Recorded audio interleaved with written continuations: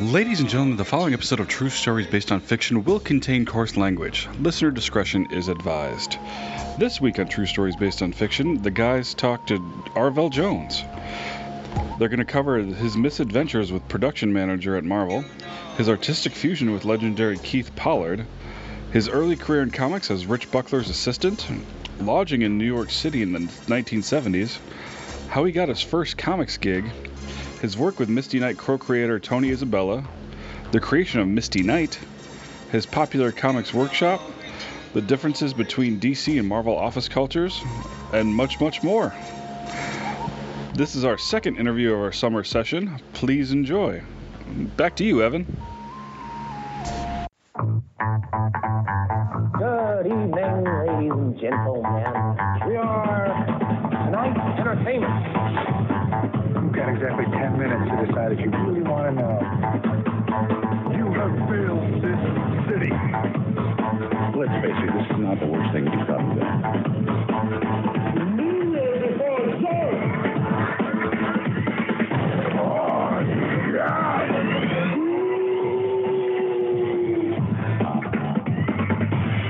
True stories based on fiction.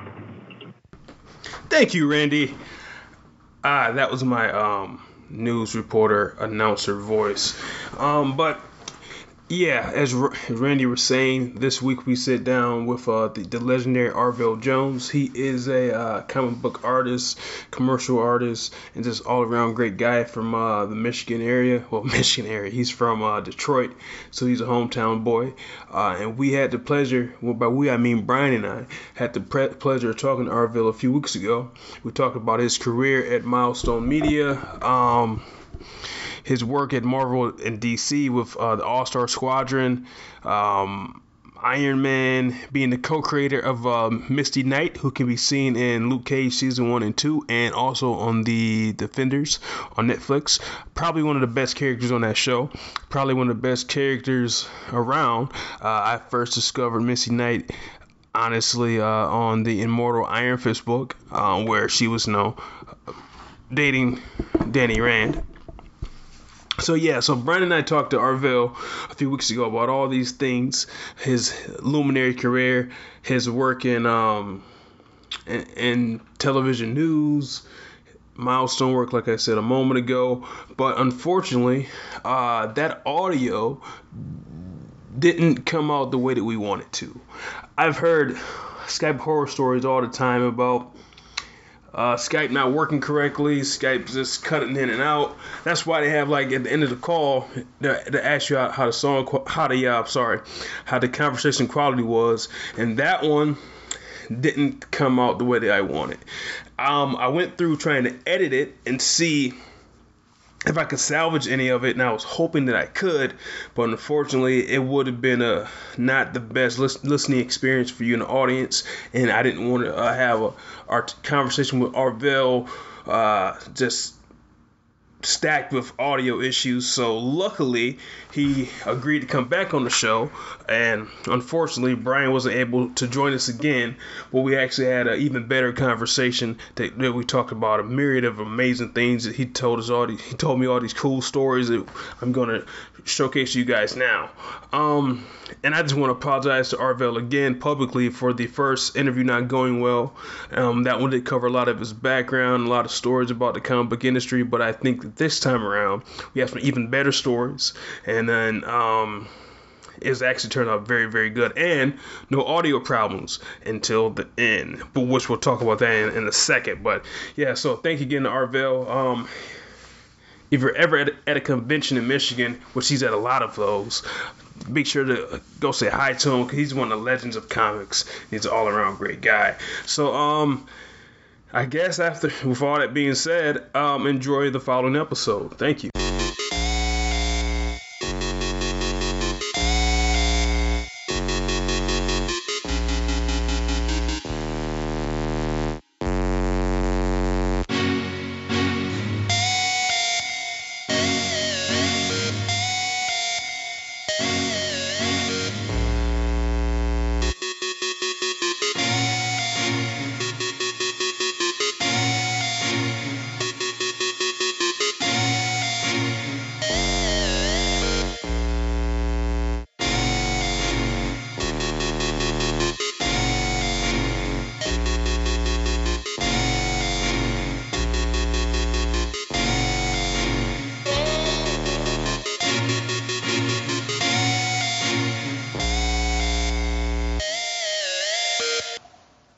a lot of my early experience at Marvel, being Rich Buckler's assistant, I got to meet a bunch of legends, both at Marvel and DC, in their offices. And, as a young artist trying to break into the business and not knowing the ropes or who, everybody was in terms of personalities, but having read about them, you make certain assumptions, which some of them were true, but most of them, I think Stan Lee in some cases,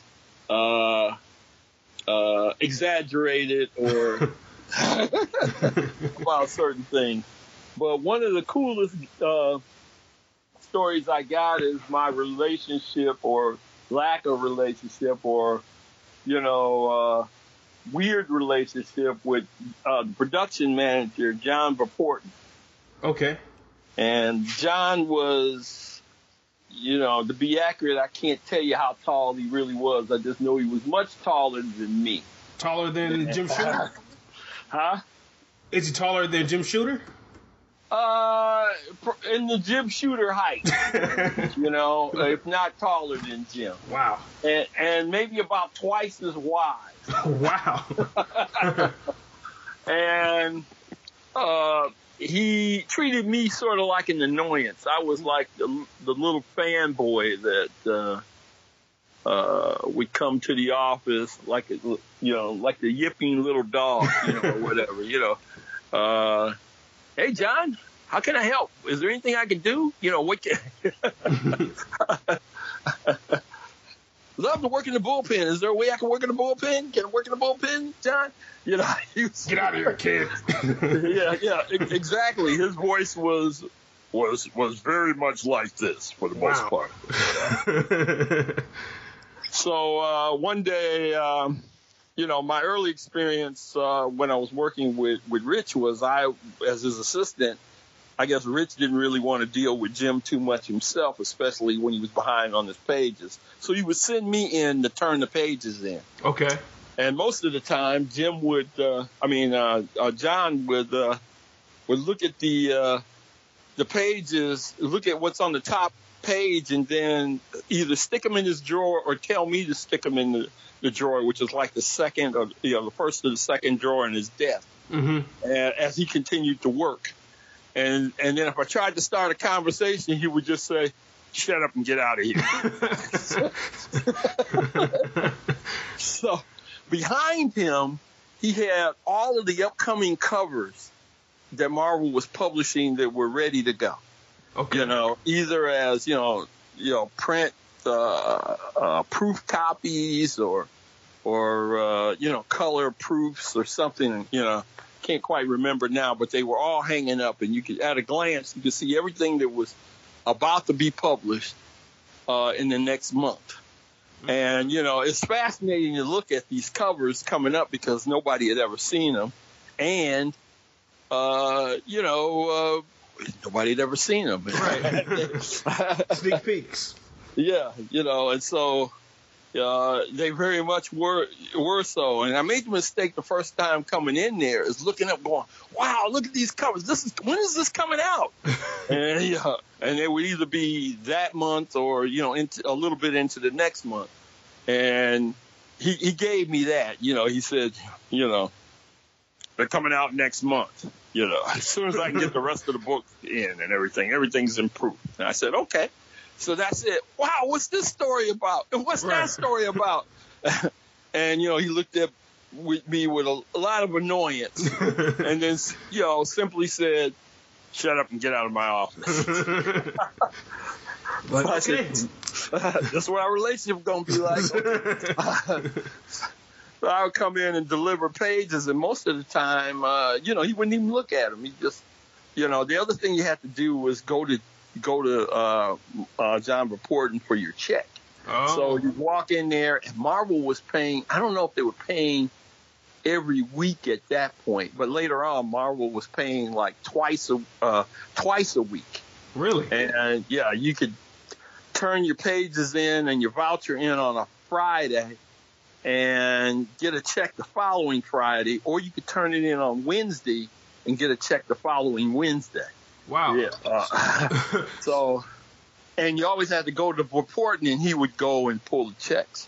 You know, unless you were standing in the office, in which case somebody like Mary Mack or somebody would walk around with some checks and hand them to you if you were in at the time she was passing them out. And then the bank was like right downstairs. So if you were a fan and you knew what check day was, you could meet almost everybody that was freelancing in New York. You know, if they were trying to hit a deadline, we try to drop the pages off, pick up their check, and then do whatever they're going to do in town before they split. So you could just hang outside, you know. Well, you have to go into the bank because there were like, you know, there was a door to the street that you could come in, or since we were in the same building as the bank, people could go into the bank from within the building. Wow. So it's best to stake out in the building. Of course, doing that will probably make the guards nervous, but yeah, I would imagine so. What are you doing here, kid? It's loitering. Right. But yeah, so I would take pages in, and I did that for like 2 summers in a row as I worked for Rich. The first summer, I think he was working on Deathlock and Black Panther, and the second year definitely, he was working on the Fantastic Four, right?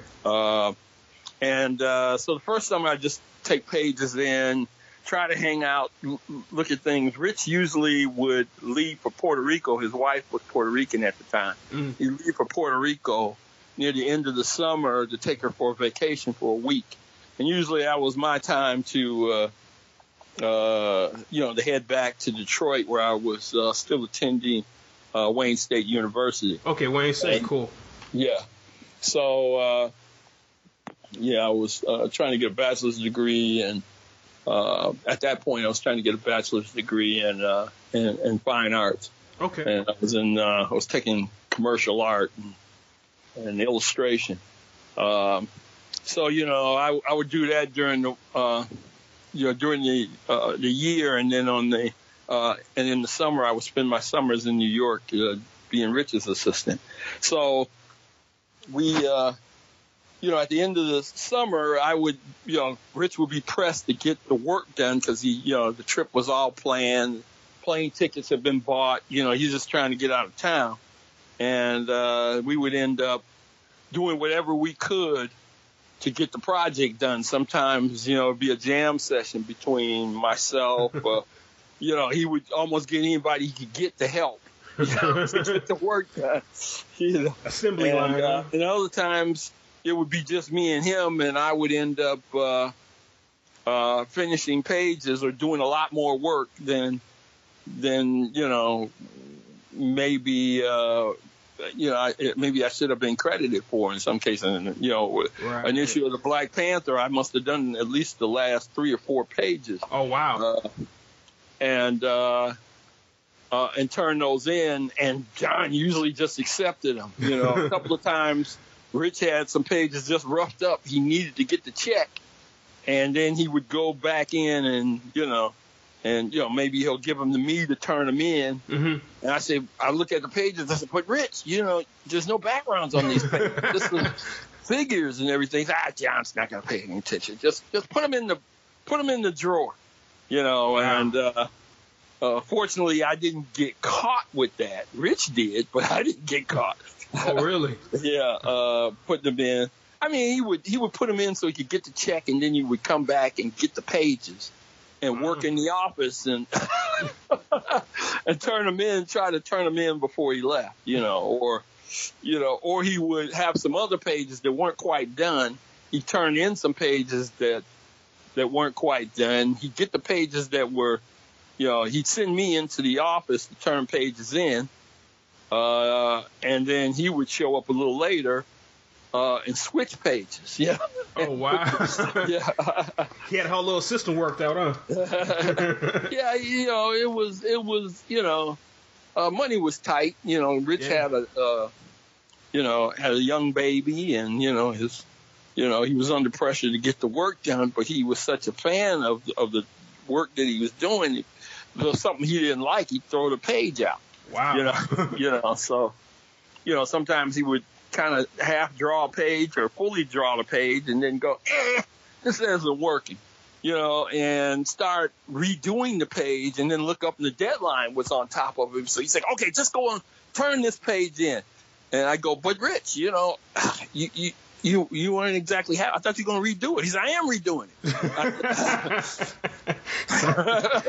So That's amazing. he would be redoing the page, and I would turn in the rejected page, his rejected page. John wouldn't know the difference. He'd just count how many pages and then up to the voucher, and he put them in, put them in his drawer. So, this went on like all summer for 2 summers. And then I think the last time I had to turn pages in, it was like I did 3 or 4 of the pages myself. Mm-hmm. And I was turning them in, and John looked at the pages and went, Rich, he said, Rich didn't do these pages, did he? And I go, trying not to lie. He said, tell the truth. Tell the truth. More like that. I said, no, he didn't do them. I did them. I'm sorry. And, so I just turned around and, confessed, and he, reached in the drawer and handed me a script and said, oh, wow.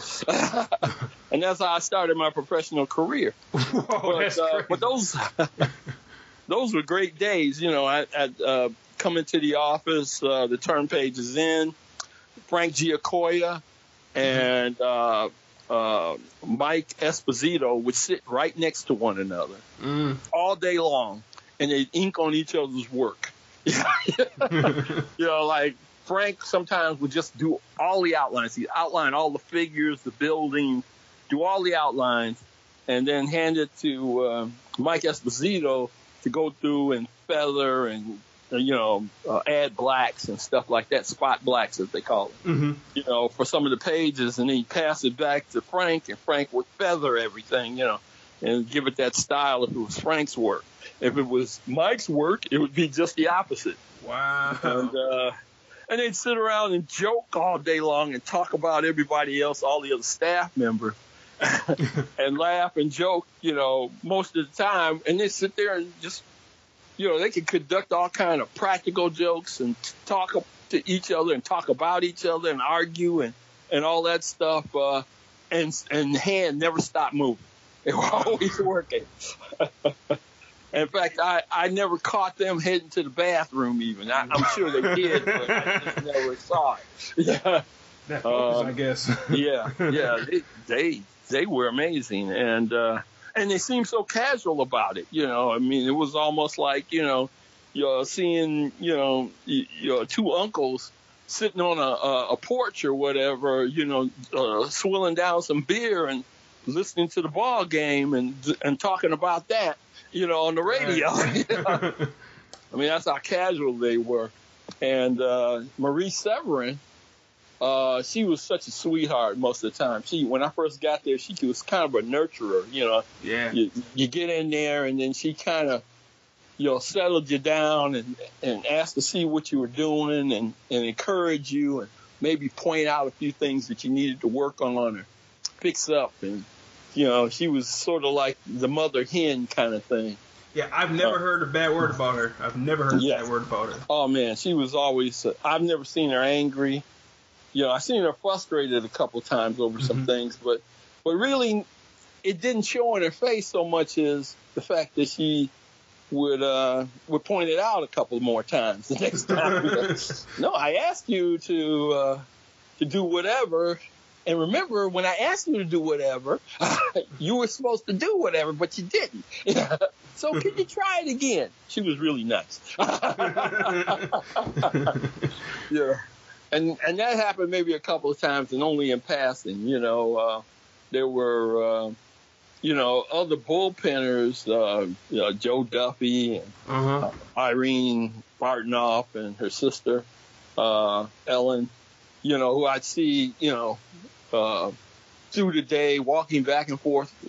I'm not sure exactly what they did. But they were busy. Right. All the time. Seemed like I'd see them just walking back and forth and whatever. And the writers, I would come in the office and see writers talking to the artists. Don McGregor was one of my favorites because Don would get in the pose. He would be talking to Rich, and he'd get into these poses. Wow. And say, okay, Rich, what do you think about this? Or he'd do diagrams on what he thought the splash page would look like, and Rich would take those and make it look better, and then Don was, oh, that's such a great idea. I just love what you're doing there. Man, this is just brilliant, man. Well, can we do a little this and that? He said, yeah, and they'd go back and forth over it until they'd work the page. They'd get into such a frenzy talking about something. Yeah. That, the excitement just pooled all over the page once they got down. Don was very much a big collaborator.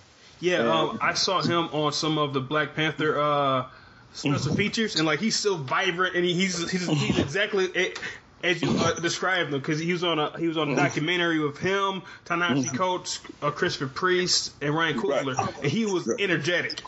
Yeah, yeah. He's always been that. And like I said, I walked in the room one time, and Don was laying on the ground like he was dead. And Rich was standing over him, and I said, you finally did it, huh? You killed it. And Don popped his head up and said, no, we're just working out a scene, I'm glad you're here. Lay on the floor, so that I can kill you so that Rich can draw it. I said, wait a minute. Hey, you actually sound just like him. Like a knucklehead, I probably did it. Right. I can't. Okay, I need to lay here, and then you're going to kill me. Yeah. Okay. That is crazy. So to that, I have two follow-up questions for you. The first one pertains to how you said that you can get paid weekly or bi-weekly. Was that paid per page or just a certain percentage of the job? How did that work? For counselors, for artists, it was by the page. Okay. But you had to turn in, to begin with, at least 5 pages before they'd write you a check. Okay. Yeah. So, the idea being that you're going to work real hard to get the first 5 pages in, then when you get ready to turn the next 5 in, you'd have to at least do that. Figure, most jobs had to be done within 3 weeks. Mm-hmm. Really, with Marvel, they wanted them as John Reporton would often say, I need it yesterday. You just handed me the assignment. There's no way I can go back in time. When do you really need it? I needed it 2 weeks ago. I gotta read the plot first. Then jump in my time machine. Right. and then the second question is, so you were saying that you assisted Rick originally. So I guess my question for that is, I think you kind of answered it. You said essentially he would do layouts and you would come in and you would either spot blacks, put in backgrounds, that type of thing. And so when did they get to the point to where you have to be credited and paid? When I was working as his assistant, it just really depended on how much work I actually did. Okay. There were pages, we worked on Deathlock, and there were pages in which maybe Rich would do a thumbnail. So this is where I'm going with this story. And here's the thumbnail of what I'm thinking. He said, and then you go, hey, Rich, like this? And he said, I don't care. Just get the page done. Yeah. And then he would look at the pages, and sometimes he'd go back over them, and make them look a little bit more like him, or if the figure looked a little soft or weak or, not exciting enough, he might, go back over your drawings and make that happen, make it look a little better. Mm-hmm. Or sometimes he would erase it and rework it. Well, you got everything else in, but this figure is lousy. Erase it and then put it back in. There was no time for niceties and beating around the bush. It was like, this figure sucks. Yeah. And then other time, this is great. I can't think I would have done it better. So we'd have those meetings and everything. And he was always very encouraging and, inspiring to talk to, because he'd get you worked up into a frenzy sometimes just to sit there. And he said, you got to put, almost like Bruce Lee, emotional content. Before I ever heard Bruce say that, he was going, man, these guys can't just be standing around. You got to gnarl those hands up. You got to, put some sneers on their faces. If they're talking to me, say, well, I don't know exactly what they're saying, Rich, because this is a plot. And you're just saying, okay, they have an argument, and then one of them walks out the door, and the other one turns and thinks about what just happened. Mm-hmm. Okay, that would be a page, and do that in a page. So you go, okay, so, I might just, in the beginning, it was like, have two people talking like normally, maybe one's eyebrows being a little further down than the other. He says, oh, man, you got to move the camera around. You got to get right up in his face when they're arguing. Put your camera as in you're in the other guy's point of view. Put it right up to his face, and sometimes up to one eyeball. I said, what did you just say to me? I said, oh, okay, it's that kind of argument. Yeah, they like always, you ever notice comic book characters, they always when they're arguing, it's always looks like they're going to go to blows. Now, how the writer writes it might be different, the writer might say, look, those are Aunt Petunia's flowers. He said, I know. Well, put them down. Okay, I will. End the argument, Right, but they would look like, those are Petunia's flowers. What are you doing with them? I'm going to rip your intestines out and feed them to you. You never know because you were working from a plot. So. Right. And the writer would kind of write it according to how you would draw it, So if you drew it like they were about to take each other's heads off, the writer had to write it that way. But sometimes the writer didn't have a whole lot, didn't have a lot planned after the argument. It was just a filler page or something. Yeah. So, to that point, do you prefer the Marvel style or more of the DC style, which is the full script? I have more fun with the Marvel style back then. Getting a plot, because that would always be fun. It would be more collaborative. Sure. Even when I was working with Tony on Iron Fist, we would sit there and and talk about things, and then when we get to the fight scene, Tony would just say, just have them fight for 4 or 5 pages, and have Iron Fist win or something, and then we'll go back to the story. So that was fun to do, because I got to set up the fights and make them look interesting as best I could right back then. And however, a script was a little easier to work with because it would narrow your possibilities on what you had to picture. So you could kind of it took less brain power when you got a script. The most you had to decide is the camera angles and how big the panels needed to be, depending upon how detailed the script was. You could get a script from a writer who would tell you first panel is a long wide panel that stretches from the width of the page, and then other writers wouldn't describe the actual physical boundary. They would just say, opens up on an establishing shot of New York City. And then you have to figure out now, is that like, an eighth of a page, a third of a page, a quarter of a page? You have to make those decisions yourself based on what else needed to be on the page. And, you have some writers that would, they would write things and go, I always use Jerry Conway and Aquaman because it's the easiest one for me to think about. But, Jerry once wrote a page that says Aquaman standing at the base of the Statue of Liberty, and he's looking as a typhoon. No, it was a tsunami was coming to New York City, and he was telepathically telling giant squids and whales and an octopus to build that wall. No, build to build a dam or something to protect New York City from being splashed by 100-foot waves or whatever. And while he's doing it, he's concentrating really hard. It's raining. You got New York City in the background and all that stuff. And then he'd say, panel 1. That was panel 1. Wow. 5 panels on the page. Wait a minute. How do I get all that in one panel? So. And that's not a splash page either. Wow. And it's not a splash page, and and yet you gotta make it look dramatic at the same time.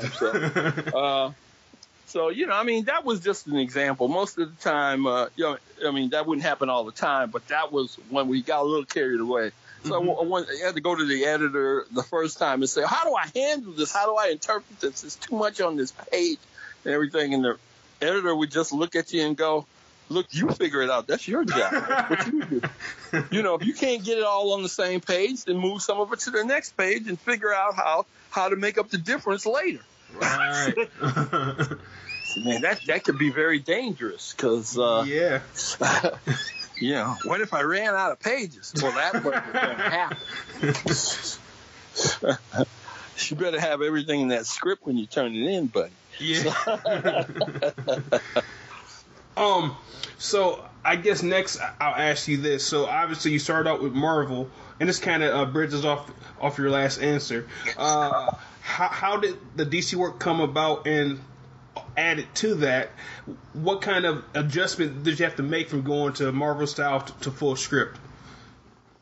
I think before I got into the business, I had practiced both ways. Oh, cool. So it wasn't a major change for me. I think the difference was in the culture of the two companies at the time. Marvel was full of, a blue jean and T-shirt wearing hippies with long hair, and DC, when I went to DC, everybody was wearing ties and slacks.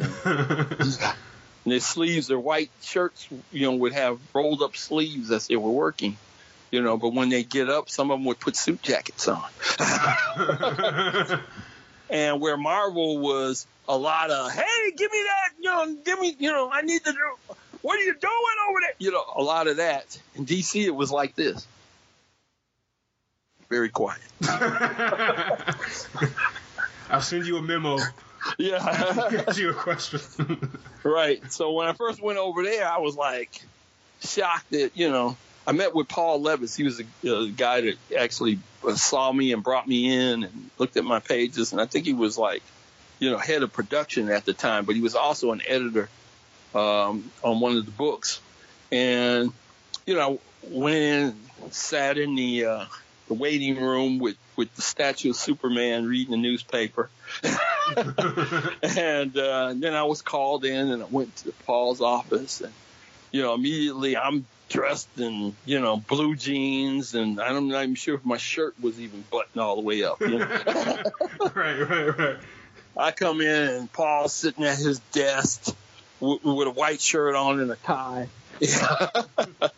And he knows how I'm dressed. I feel a little awkward, but he ignores how I dressed, and we get right down to looking at the work. And he was encouraging and everything. And then he took me around to meet Joe Orlando, who was wearing another tie and sitting at his desk. Joe escorted me around to his desk and looked at my work and made some suggestions on how I could improve the work and everything. And then I went back to Paul, and Paul handed me a script. And it was very calm. It's very calm. And what was that script? It was a Legion of Superhero script that the only job me and Bob Layton did together. I think it was Bob's first job at first pro job, and my first pro job at DC Comics. Wow. And So, it was a little 10-pager. It was sort of a tryout, Right. Let's see how he handles this. And, I turned it in on time and, penciled the death out of it and got it in. And then Bob picked it up and saw me and came over and said, "Hey, man, I'm going to ink your stuff, man. This is going to be great." So I can't wait to see it, man. We were joking around and everything, and then he left. And I still had that Detroit mentality where I had, what Starlin and Milgram and Buckler and Keith Pollard and, we would all sit around and critique each other's work when it was done, Right. And it was kind of brutal, We would brutally critique one another to not only toughen our skins about it, but also to, make sure we were better. So, as when Bob brought the pages back, Bob came up to me all bouncy and happy and said, "Man, what do you think, man? What do you think?" And I looked at it and I said, "Bob, this looks good. I mean, you look like Wally Wood, man." He said, "But you kind of quieted my work down. It feels a little more quiet than what I expected." And he, his face dropped and he kind of walked away. I said, "But I like it, man. I like it, And I didn't hear anything else about it. Then it came out in color. And I looked at the pages and, the color just revitalized them to, a little bit more to me. Mm-hmm. And so when I saw Bob, I came to congratulate him on his job, and I thought it came out great. And Bob was like, he didn't want to hear it at that point. He's like, yeah, whatever, I can't stand you. Don't talk to me again. Man, I didn't mean to do that, I had to learn my lesson a couple of times because I opened my big fat trap. And, a couple of people, were like, "Man, you're not responding properly." Right. I said, "Well, I'm just being honest with what I thought, but I seen a you little memo. less of that had to get a little bit more delicate when I had those conversations." But I've got to say, though, that's actually a pretty good Bob Layton because I've heard him in various interviews, and he's that bombastic as well. Yeah, Bob was very energetic and excited. I kind of brought him down a little bit. And, it took a little while before, we would see each other and he just kind of nod at me for a while. Then he got to be, when he was over at Valiant, he got to be an editor. So I took my work over there to show it to him. And he says, "Well, I don't know. You got a lot of work to do." I said, "Really, Bob? You're going to do that to me now?" He said, "Shoes on the other foot, buddy." Kind of thing. But, but I think that, in the end, me and him, got to be friends, so he's, but he put me through the ringer. Yeah. Never did get to work for Valiant. Oh, yeah. That's what I was going to ask next. Yeah, because Valiant had a pretty big run in the early 90s when everyone was coming out with great work. Valiant, as we spoke about last time, Milestone, Image. It was like a renaissance for a cool superhero. Oh, yeah. Almost like the 60s again, really. Yeah, it was. People were thinking outside the box. Right. You weren't getting the standard stuff. The problem at Marvel was that you weren't exactly encouraged to come up with new ideas for new characters. We all kind of, did it because we were fans and we wanted to, but it wasn't like, when I came up with Misty Knight, and I'm sure when Jim came up with a number of characters that he came up with, that ended up in the Guardians of the Galaxy and the Avengers, and all these various characters he did. Marvel was like, "We're going to pay you for the drawings you did. Your ideas, ideas not worth anything to Marvel, So we just did them because we wanted to. And then later, it was just part of what you got paid for as a penciler or as a inker or anything. Came up, or even a writer. You didn't get paid extra for creating the characters. So, a lot of people just stopped.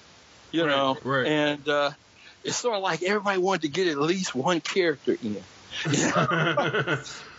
And then after that, we just worked on, whatever the standard Marvel characters were, because it wasn't like you were going to get extra money for that. Right. Of course, nobody knew that years and years from then that you would, that these characters would show up on TV and in the movies, and that, the movie industry and TV would there would be might be some additional compensation for you, right. depending on how major the character was or whatever.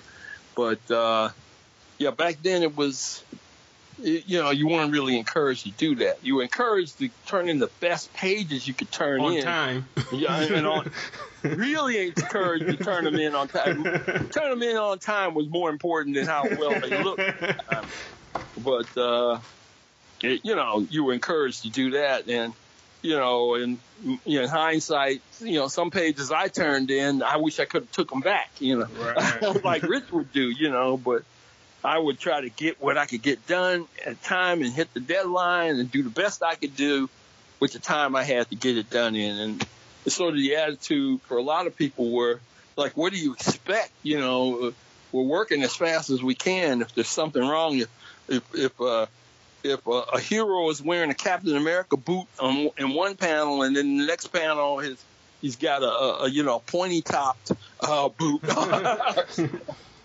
Well, that's what the bullpen's for. Right. Well, man, how come Cap has a star on his chest here, and here he doesn't?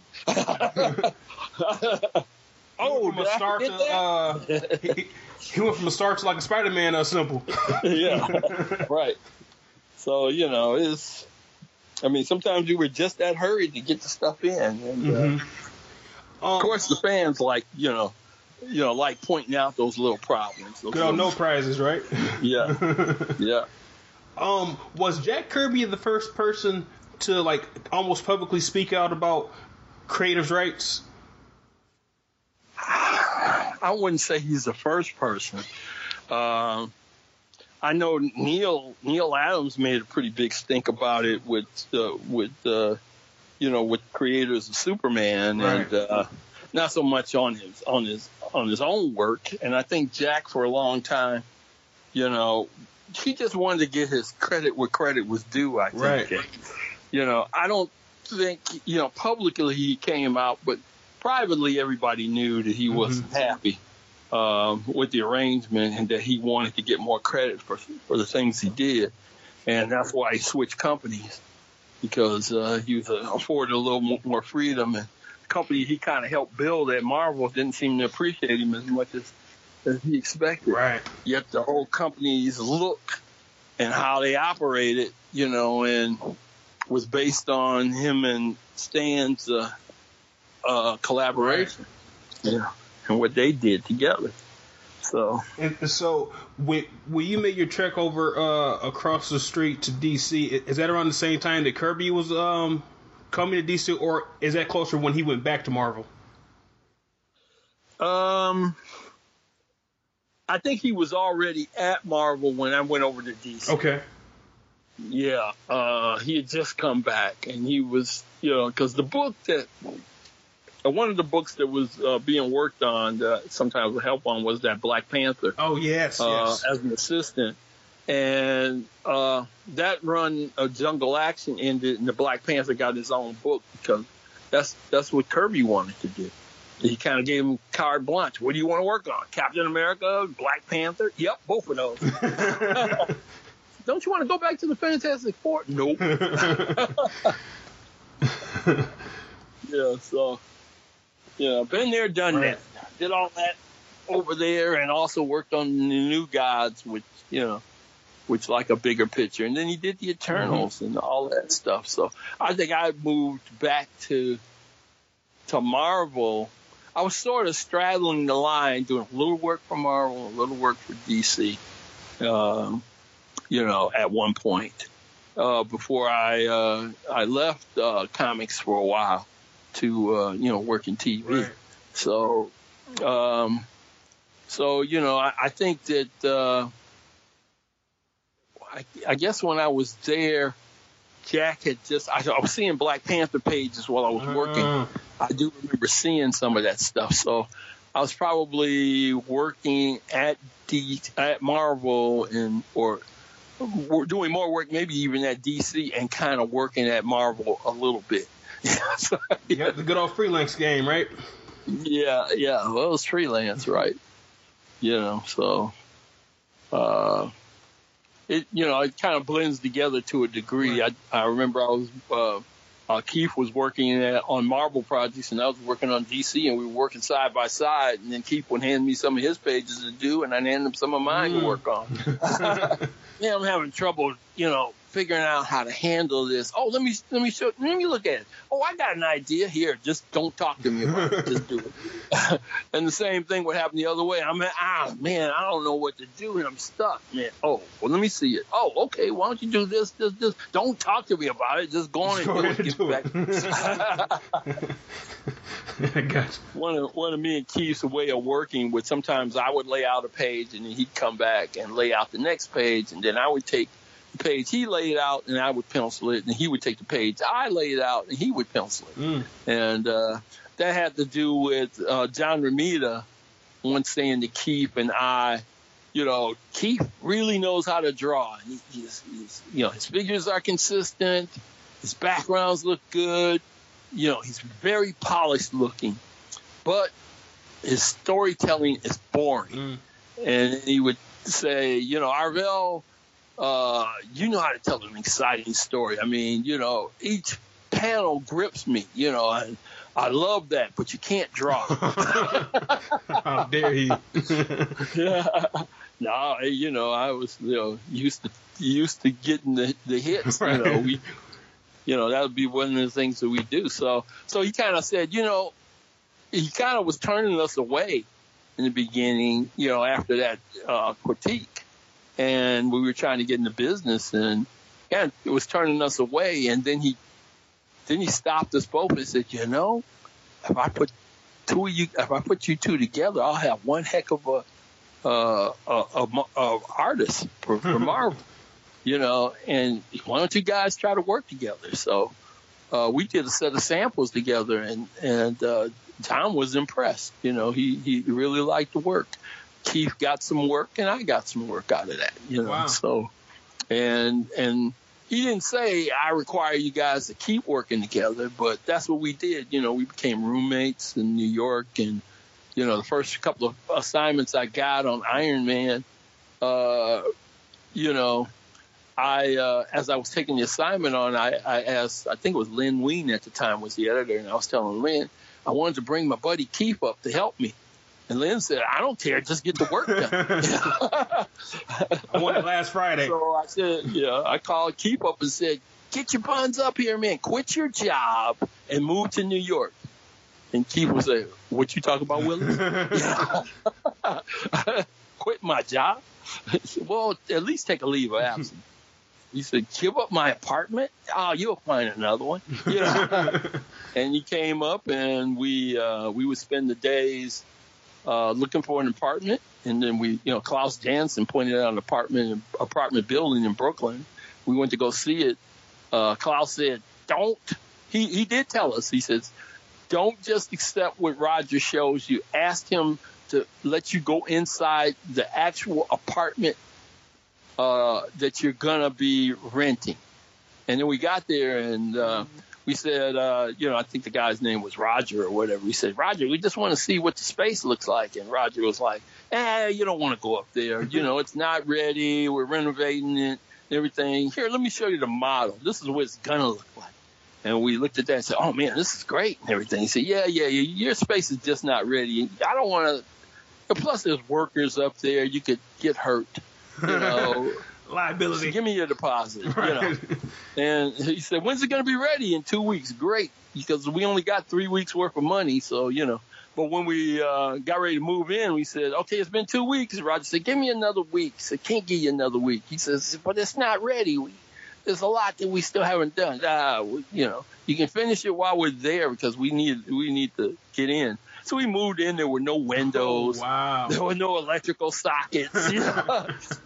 When it rained, we were so uncomfortable. We would leave the building and go out in the pouring rain because we see electricity floating around the building, through the wires and everything. Oh man, this is, and it was raining in the building. It was crazy, Take me back to Detroit.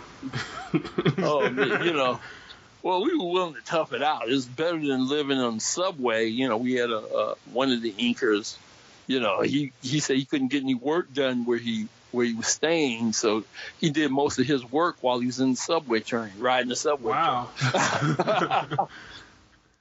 So you're inking on the subway train? He said, hey, man, once you get into the motion and so you're in the same rhythm, you are at one with the train, yeah, you can work. Yeah, but how many pints of ink did he spill on that subway? I can't tell you. But, you did what you had to. Yeah. And the style that you're talking about with Keith, that sounds, well, the first time I heard about that and it blew my mind was when I was reading a book about Eastman and Laird and how they did TMNT when it first came out. They each did everything on every page. So, like, it wasn't just Laird, it wasn't just Eastman, it was like a brand new being that was Eastman Laird. Yeah. That's crazy. That's kind of how me and Keith were in the very beginning. Like. We were learning from one another, Keith was learning my storytelling techniques and why I did certain things, and he would ask me. And me, I would, just look at what he was drawing and try to figure out, why he did what he did and the things that he was doing to make his stuff look so polished. And so we ended up being individual artists after a couple of issues of working with one another. And I still couldn't draw as well as Keith, and Keith couldn't tell a story as well as me. But we were good enough now that John Romita thought we could work on our own. And we continued to work with one another. We look over each other's work. I would get a page done. I'd show it to Keith. Sometimes a panel done, and I'd show it to Keith, and Keith would tell me what I needed to do different. Or sometimes he would grab his pencil and lay a sheet of tracing paper over it and point some things out. Other times he would draw right on the page, and then the same thing would happen the other way. Keith would show me his layout. Sometimes I would make suggestions on how I could fix it. Sometimes I'd re-thumbnail it for him, and sometimes, I'd actually end up, working on his backgrounds while he worked on his figures. On a couple occasions, we worked on the same figure, not at the same time, but, as the pages were being passed back and forth, we trying to hit deadlines, and turn in the best work we could. But that's actually very interesting, because I haven't heard very many stories of things like that happening. I've heard of assistants, I've heard of layouts and finishes, but like I said, like that amalgam of two styles working in concert, that's very intriguing. Well, I don't know if we had really two styles. We were kind of both in the same style range. It's just that Keith could execute it a little better than me. For a while, I could pencil better than Keith in terms of actual technique and feathering and all that kind of stuff. And Keith was learning my technique, and then applying it. And I was just learning, his construction of figures and backgrounds and things, and how much detail to put in things to make it look, three-dimensional. And, so it was a sort of a back and forth thing. And it wasn't just us. I mean, when we worked with Rich, we did an issue of Thor. It was myself, Keith, and Aubrey Bradford all working on this one issue of Thor. And then there was a couple of Deathlocks that we all did together, And then when Atlas happened, Rich was doing a couple of other books after the first issue of Man Monster and Demon Slayer. We were doing the second issues of some of those, and here was Ron Wilson, Keith, I think even Ed Hannigan, and George Perez was his assistant at that point. So and George was going behind him and putting things in. I'm not sure if it was with Marvel or Atlas, but when George was assistant, he was doing the same thing, and we all learned from one another. We debate about stuff, and everybody had their had their own interpretation. You could read a plot or a script, and you could get two artists that could, come up with totally different solutions. Right. A totally different look for what was written. And to a certain degree, we challenge one another with that as well. So, I think one of the books I'm most proud of was the last book I did for Marvel was with Keith. And we just gelled so well, with the work that, it was the issue of Daredevil where Matt Murdock never puts on his costume. Oh, wow. And, the first 5 or 10 pages was sort of me and Keith going back and forth with me doing most of the work on it because Keith was working on another title at the time, but him coming back and punching up pages and then like the last half of the book is all me, but it's me inspired by me and him, right. working together. So we turned it in, and Tom Palmer inked it, and he's such a strong inker. Yes. Any little differences were covered up. It all just looked like Tom's inking over the work. It came out very consistent throughout, and mostly what me and Keith worked on came out consistent. I remember an Iron Man issue that we both worked on, and that came out really consistent. And then the Silver Surfer graphic novel that I think Joe Rubenstein was inking. Me and Keith worked on that. And, I cracked that book open a couple of years ago and looked at it, and I couldn't remember what I did. That's great. Yeah. So kind of to that point. So besides when it's you and Keith, if multiple artists are drawing the same issue of a book, do the editors kind of help maintain like the continuity? Like, say if Peter Parker has a polo on in your page, then say that John Romita Jr. drawing and he has on a button-up shirt. Like, who maintains the continuity? I think some of those decisions are made as the artists are working. Okay.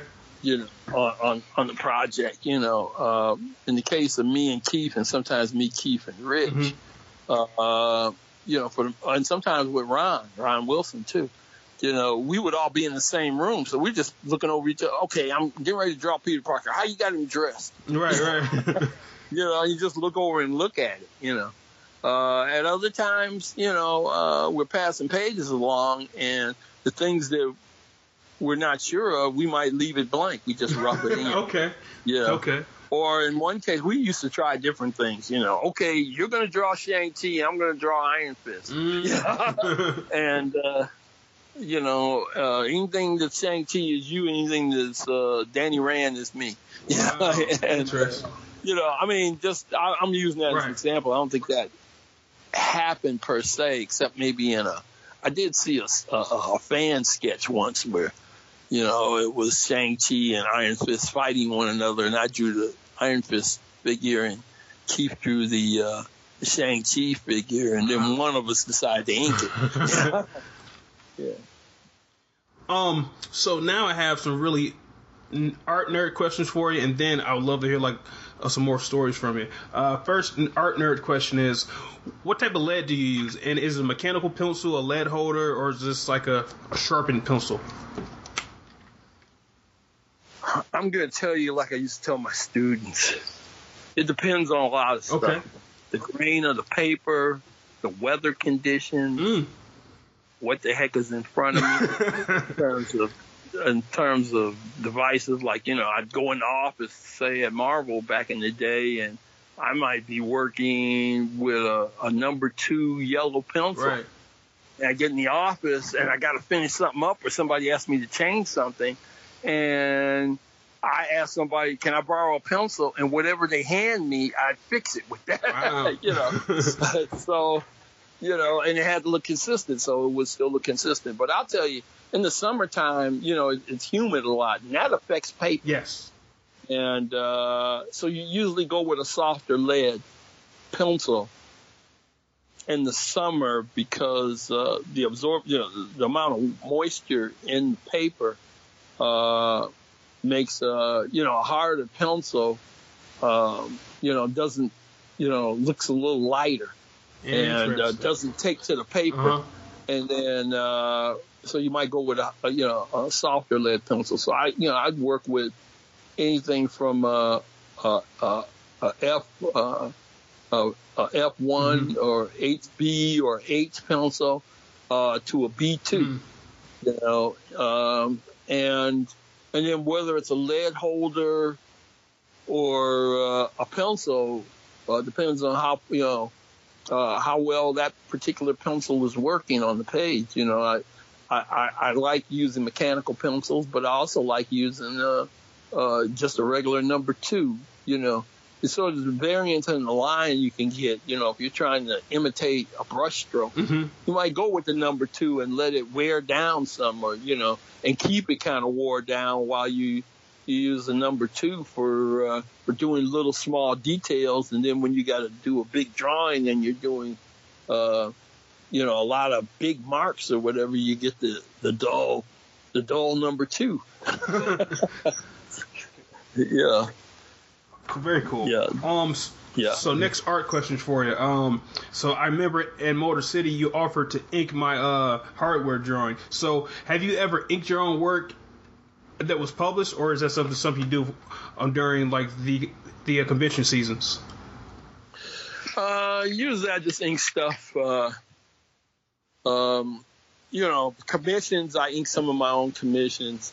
And but as far as comic book work, I've done a couple of projects where I either assisted and done some of the inking, or I've inked it, penciled and inked it. But they've mainly been independent projects. And I worked on a thing. It's called The Specialist. It was a little 8-page story with a character called the Bombardier, and I penciled, inked it. All on my own. It was just 10 pages, and kind of knocked it out. I thought it came out really cool. But for commissions, I might ink my work a little more often than handing it out, because that way, if I'm inking the work, I can actually draw a little looser, and drawing a little looser and then tighten it up, because usually when I'm penciling it and it's all tight and everything, it's actually a little more intimidating to work with, because I'm looking for that look to come out. I'd rather give it to an inker at that point, rather than redo what I've already done. And also, I'm a slower inker than I am a pencil. Okay. Interesting.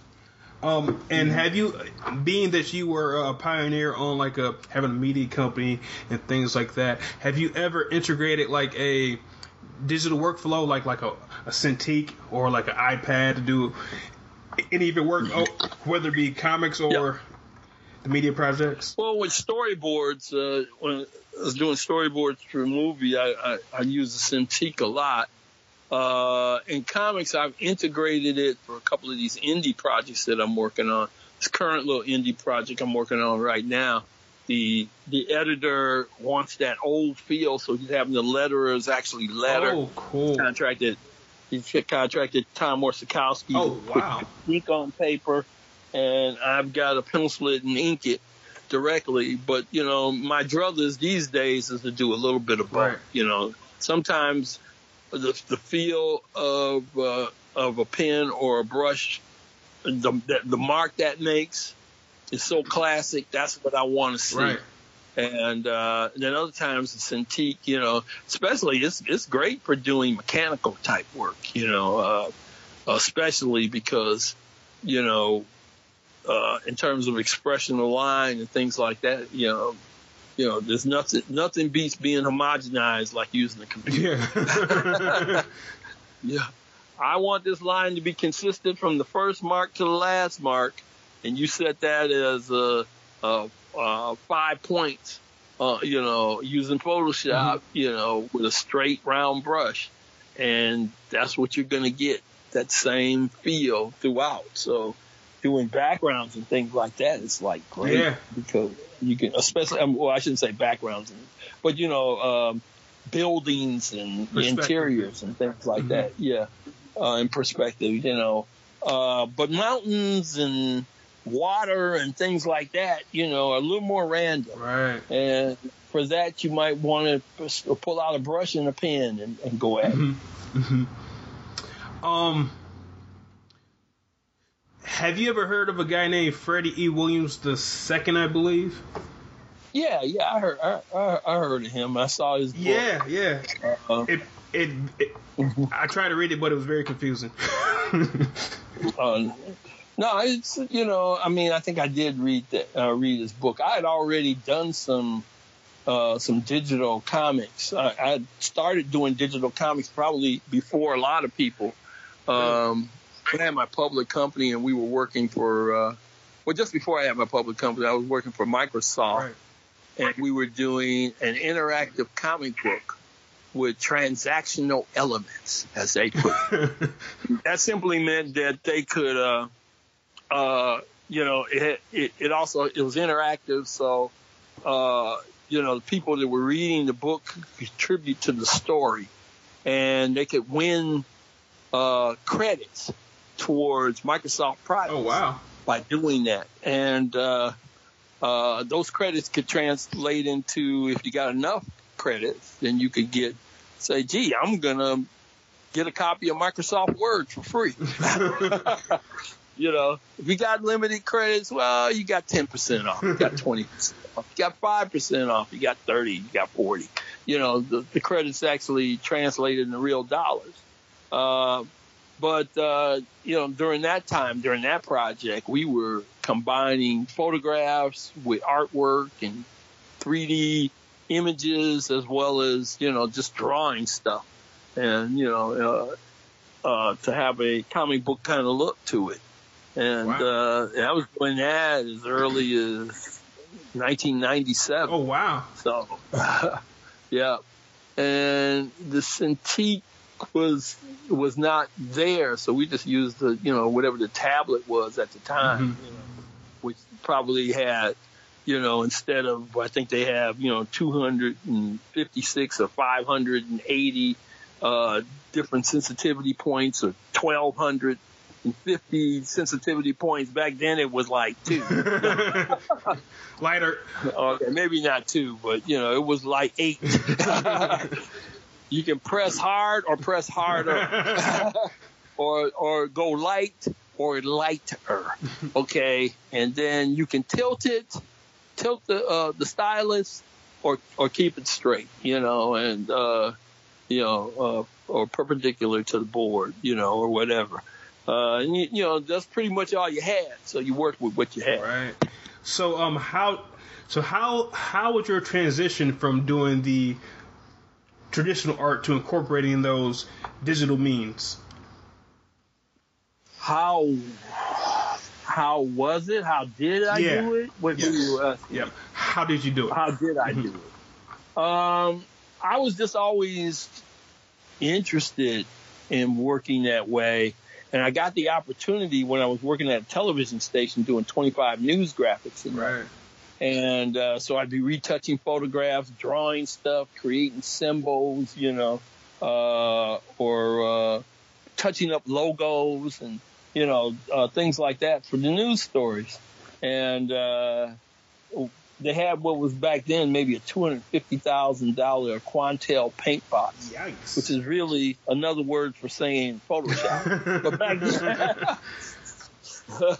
But back then, there was no Photoshop, so I started that early. There was no Photoshop.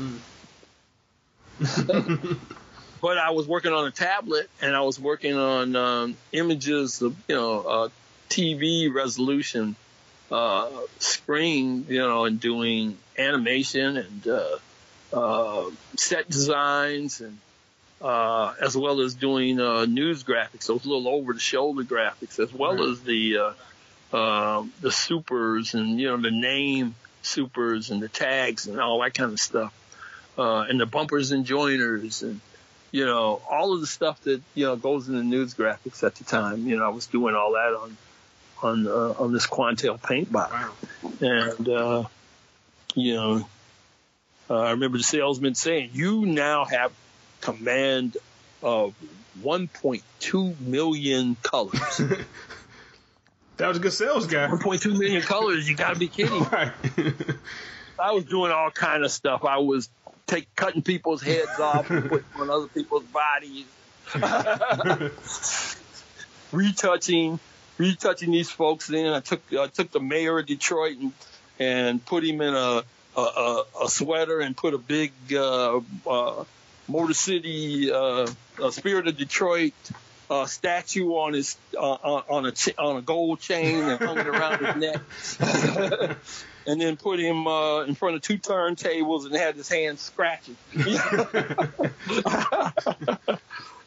Jazz, hip hop in Detroit. And that was the news guy. Right. Yeah. I didn't okay that photograph of me. Yeah, right. I did some pretty terrible stuff playing. Yeah. I mean, like, gotta make work fun. Yeah. So what is another story that you can tell us that won't be in your book with Keith? Gee, what's that? That's a good baseball. Okay. No, that'd be in the book. Okay. Oh. That'll be in the book. My 17th or 18th birthday party with where I was surprised. I was one of the organizers at that'll probably be in the book too. Gee, I got to say, I got to say that for the book. Gee whiz. Oh, man. This is a Keith and Ron story. It'll be in the book, though. There's a Tony Isabella on Broadway. It's got to be in the book, too. Oh, man. You're killing me, Harper. All the good stuff I'm holding on to. I'm sorry. There has to be one. Gee whiz.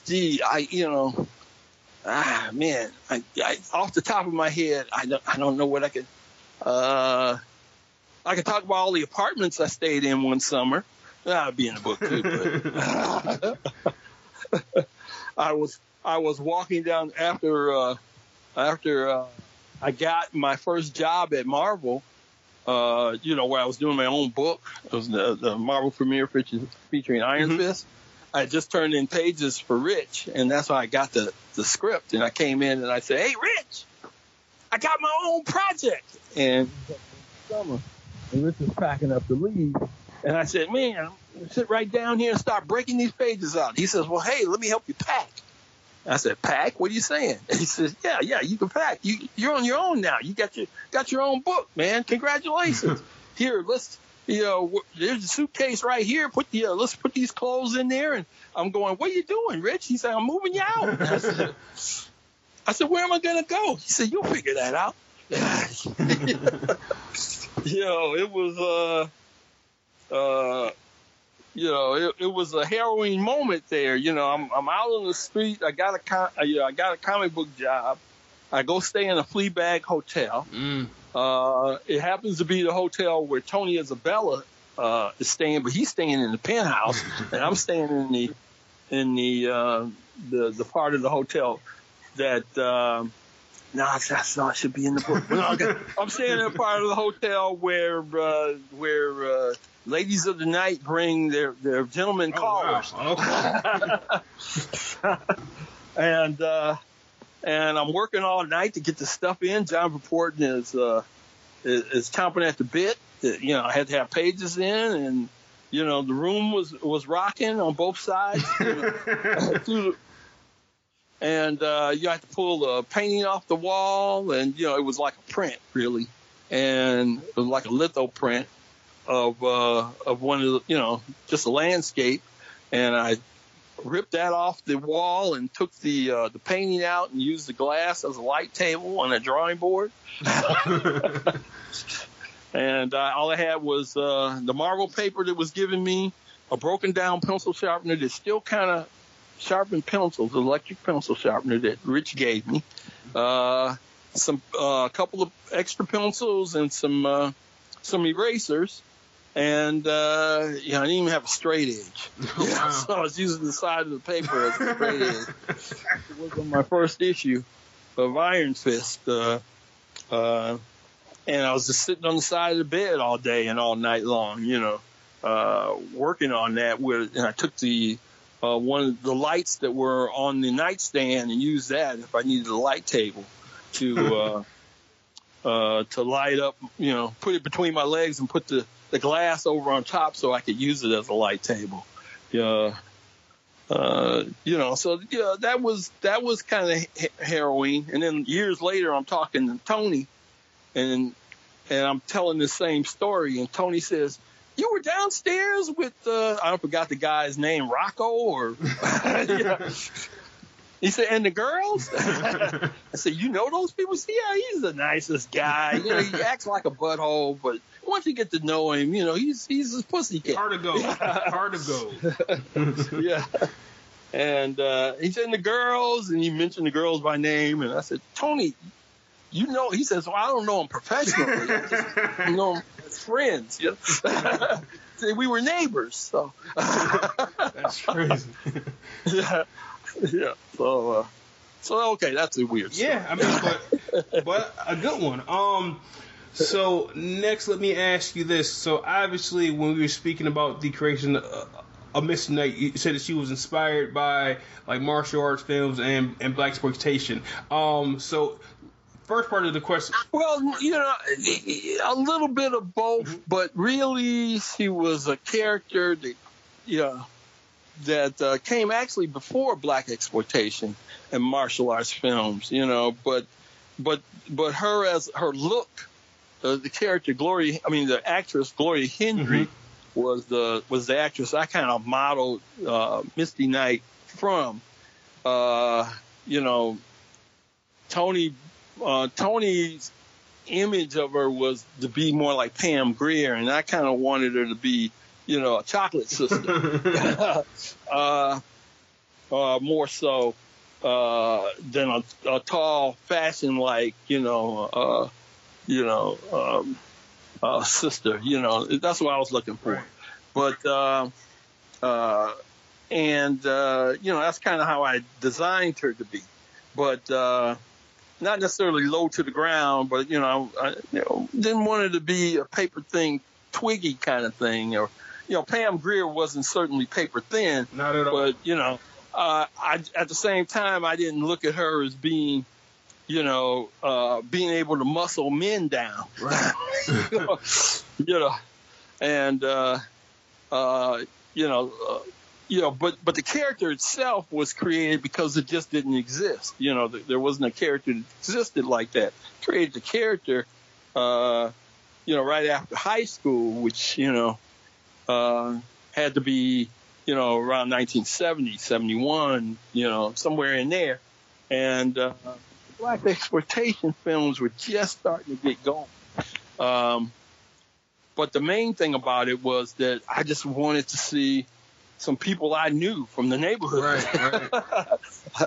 Right. And those girls were tough, growing up in Detroit. I had some friends say, Edna down the street, she kicked my ass.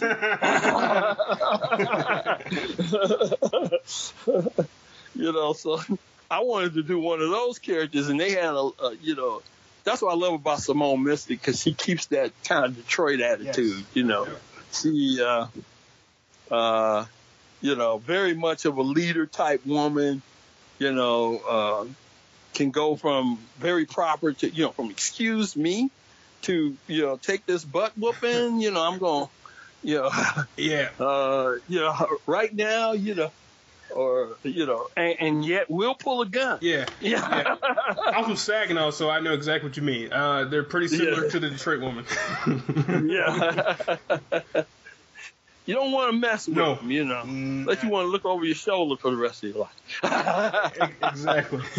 Yeah, but if you treat them right, they treat you right. So, that's the kind of character I want to create. And a leader. A leader, right. And a strong woman, kind of figure. And So, my character was kind of based on that. When we got with Tony, we weren't really on it long enough. We didn't so much talk about the character's backdrop or anything, but we were trying to create a character that Iron Fist could be a sounding board for. And Tony's thought when we created Misty Knight was to use this character as somebody that Danny Rand could talk to. And in my agenda, it would be somebody that Danny Rand could hang out with, Right. could be his woman as well as whatever. At least it was a possibility, because that wasn't being done either. Interracial dating wasn't happening. Yeah, of course. Yeah. And so, my first character, being utilized, in the comics, I just wanted her to kind of take those, to take those spaces that hadn't been looked at. And Misty was the first black female superhero at Marvel. Yeah. Everybody thinks it's Storm, but Storm came 6 months later. Kind of like Man-Thing and a Swamp Thing. Yeah, right. So, and Winter Soldier was nowhere in the mix. So, there was no Winter Soldier. Right. Yeah. People come up to me, so how does it feel to create a character? She's part Winter Soldier. No, Winter Soldier's part her. Misty Knight. Tell him. Doggone it. Let him know. Let him know. Yeah, but anyway. So, what were some of your favorite martial arts / black exploitation films? Of course, I like Enter the Dragon. Of course. Martial arts films. Back then, what blew my mind was those Bruce Lee movies and Five Fingers of Death and a few others like that, the Shaw Brothers stuff. And, Misty was sort of, as I was convincing Tony to consider, bringing this black female superhero, we were looking at Black Belt Jones and Live and Let Die with Roger Moore at the time, both of them featuring Gloria Henry. But we might also, Tony says we went to go see, some of the Pam Grier movies. I don't really remember that, but we might have gone and saw some of those as well. Whatever it took to get him to warm to the idea. And, but he warmed pretty quickly. Yeah. It was like we just spent a day out hanging out and talking about stuff and going to the movies and getting stuff to eat and laughing and joking. And then finally he said, let's do it. And it was cool. So, I liked a lot of those films.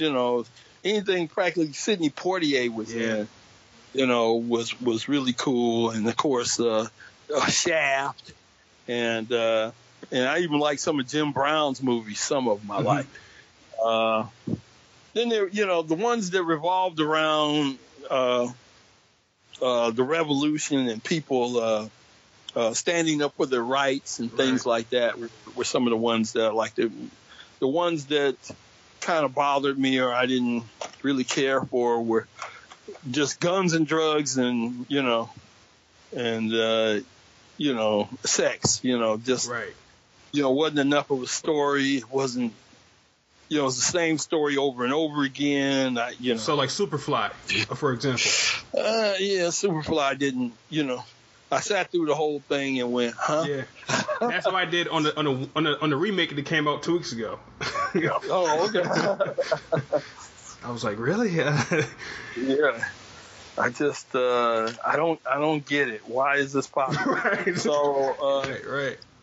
I just really the thing that attracted me was that the only thing that black exploitation movies did that I thought were revolutionary was putting, blacks in the hero and sometimes villain roles, and making it, you're getting a look of them in a role other than as a servant or as a clown. So, from that standpoint, there were quite a few of them that I did like. But yeah, I'd say if I had to put a ranking on, probably the Shaft movies in the beginning were some of my favorites, and there were a couple of there was one movie called The Spook Who Sat by the Door, which really intrigued me as it opened up. I don't know if you've ever seen that movie. I never heard that one before. Oh, man, that's because it was pulled. Really? I want to give you the conspiracy theory behind it, but, who knows if I'm telling a falsehood or not. I don't really know. And who's listening? I just know that it was pulled from, you couldn't hardly find it. You can find it on YouTube, but last time I looked, it was on YouTube. But and I never watched it again. But the first time I watched it was in the theater. And it's about a black CIA agent. They said they needed a black CIA agent. And then he learns all the techniques of being a spy and a counter spy. And then he quits the CIA and starts his own revolutionary group. Oh. using the government's tactics. Yep. It's called Spook Who Sat by the Door. So kind of, he was a proto Killmonger from the Black Panther movie then. Yeah, I guess you could say that. Although the Killmongers that I guess had a little bit of that same motivation that Don McGregor and Rich Buckler created. A little bit more garish. Yes. A little bit. No, this was a low-key guy, very non-threatening, who kind of went about saying, the revolution is not going to be televised, and I'm going to make sure it's not, because all the same dirty tricks that the U.S. government plays, that's what we're going to play on the U.S. government. Yeah, take their playbook and turn it on its ear. Yeah, you have to check that out. And that was cool movie for its day. I haven't seen it in a long time, so if you do check it out, let me know what you think. I definitely will. Like, that might be on the agenda tonight.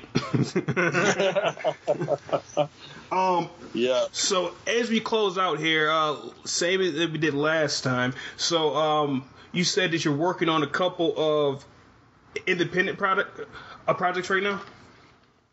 Yeah, I'm actually working. I was telling them if I ever got interviewed, I was going to mention their names. But it's I'm doing this thing with these guys. It's called Cost of Printing. Cop comics. Cost of Printing comics. Cost of Printing comics. Yeah, I'm working on he's a white guy from the 1940s, but he's called the Black Fury. Oh, interesting. And yeah, and it's if you're interested a little bit in what these guys are doing, they're on Facebook on Old Guys Who Like Old Comics. Old guys who like old comics. Got it. Okay. And I'm doing the Black Fury. Anyway, at least I'm doing a little 10-pager of the Black Fury, and that's probably the latest thing I can talk about, because I promised I would start to get it out. Right. But I got a couple of other projects. I got one with Carl Bollers, who's now an editor over at Valiant. Okay. That we've been planning to work for. I've done some work on that. We were supposed to get together last week while I was in New York, but it was too hectic. Right.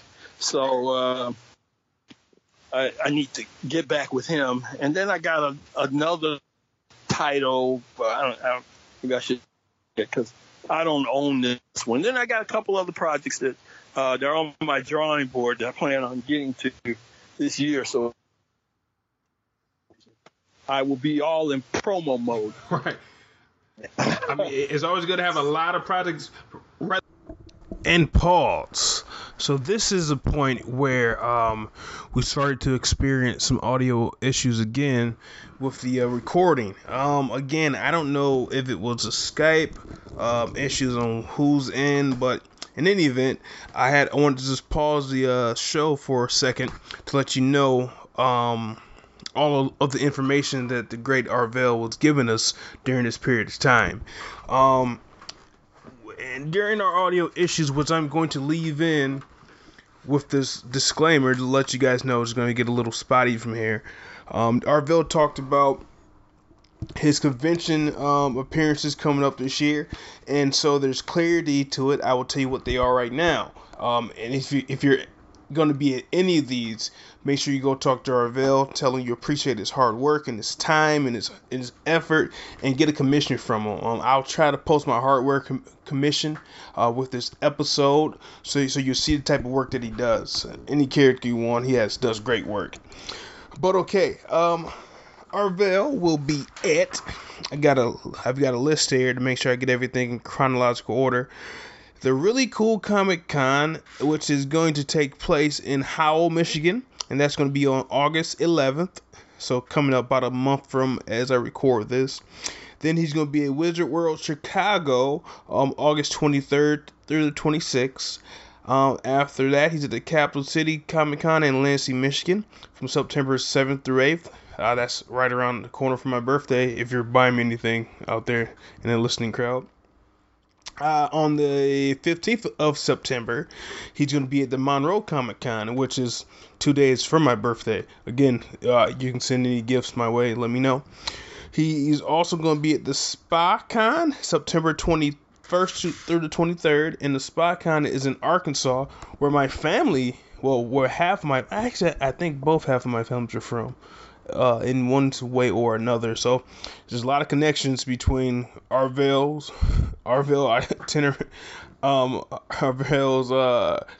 convention schedule and my life. Then he's going to be at Wizard World Sacramento, California, October 5th through the 7th. That has no connection to me whatsoever. And then he's going to round out his convention experience this year at the Great Lakes Comic Con, November 9th through the 11th. I dated a girl last year from Grand Rapids, so that also ties in. He during this time of technical difficulties, which again I'm leaving in for posterity, so you can hear what he has to say in his own words, and just bear with the audio issues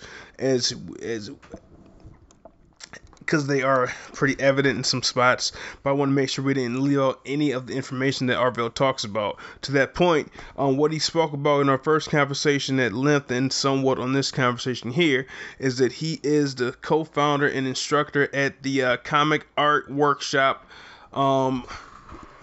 series in Michigan. It's him, a couple of his friends like Keith Pollard, who we brought up earlier.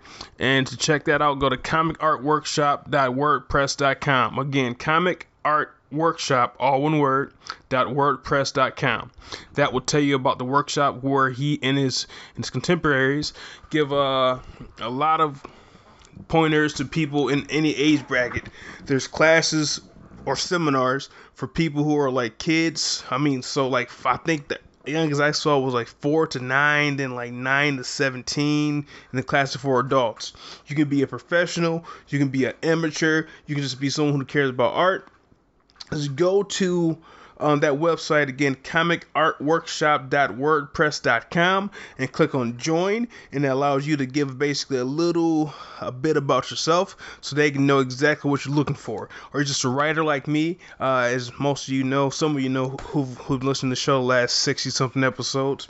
I'm a bit of a freelance writer myself, haven't had anything traditionally published, but maybe I might go to this workshop, see what it's all about. So they have classes for people like me who have experience but don't have any actual professional credits, or even if you do.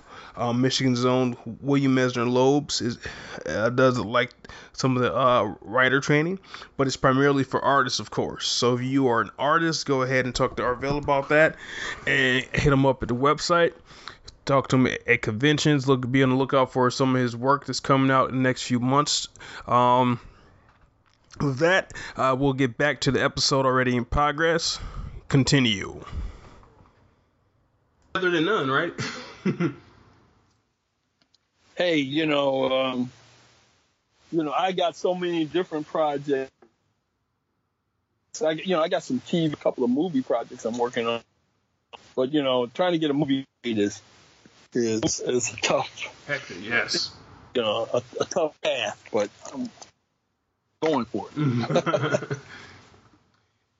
And then if you could tell everyone about the workshops that you have. Oh yeah, well, I think, as I told you last time, myself, Keith Pollard, Bill Lopes, and a few guests from that. And then some people I've worked with in the past.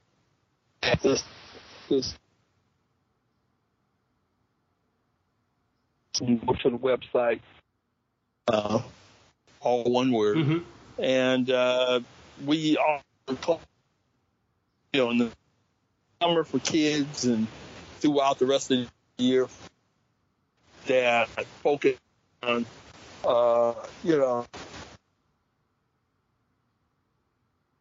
more compelling comics. Bill's more of a writer, so in the writing church, he's also a cartoonist. Work with people who are into doing more cartoony or humorous type work. And then me and Keith are doing, instruction, design, story, layout, and fishing. We got, some guest inkers lined up. Oh, cool. Finishing work and a couple of painters and commercial illustrators all the time. And, we set them up in 5 to 6 week classes where it's a lot of, it's like lecture, demonstration, and a ton of homework. You do all your work at home. But you got to be ready for the next class. Get done sequentially. And, if you haven't done the work the first week, you're gonna start feeling behind and the pressure the second week. Right. So it's about staying on top of it. But we've people like Jeremy Baskin, who's done the what's the name of his Isn't book? it Curse Pirate Girl? Curse is yeah. Classes, and Dave Aaron, who also from time to time, who worked on Vampirella and the Domino miniseries a long time ago, and an X-Men annual, and did Nightman, and a bunch of other projects. Joe Cooper, who works for both Image and Marvel, DC Comics on occasion from around here, and then some local guys like that do some self-publishing. We work with them to try and get their help them to sharpen, help give them up to be able to make the stories, the projects a little more successful. Right. We talk about everything from help to working for the majors. Very cool. Well, yeah, anybody who's interested, come to comicartworkshop.com. There's a join button. It's just a form. Just fill it out. Let us know what you're thinking, what you're interested in. And then we keep compiling a waiting list. okay. And we'll students at a time. So it's really concentrated. And, it's about 2 to 2.5 hours per meeting. And we give you a lot of tools during that time and answer all your questions. Very nice. Giving back. Yeah, that's because when getting going, so they gave us the tips and the secrets, including Rich, all learn from one another, and everything from what paper to use to things you asked Right. earlier. We just describe all of that. So, man, if you're going to be a pencil artist, you got to know everything about pencils. Exactly. And you got to know about the paper you're working on and why you use certain stuff at certain times. This stuff is never discussed. Never. And with so much more.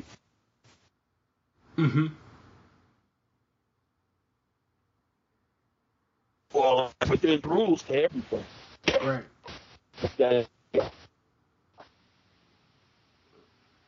Yeah, I mean that's all great stuff, and we'll definitely be sure to put that in the episode description as well. But I won't take up too more of your time. Thank you for coming on again. I definitely want to have you back on to tell some more stories when we're closer to that time and to talk about the New York experience as well.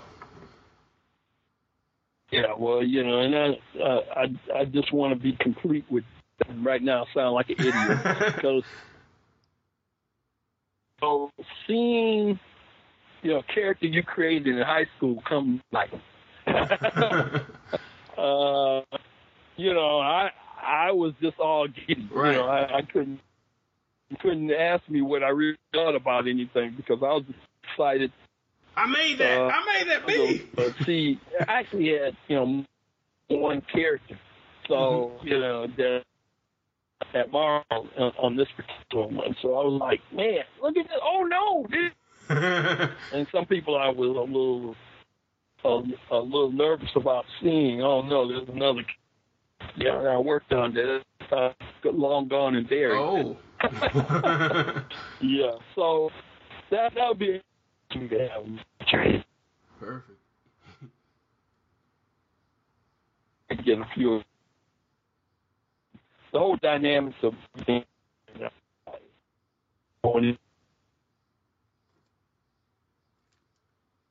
Right. When I went up to the premiere for the first season. Mm-hmm.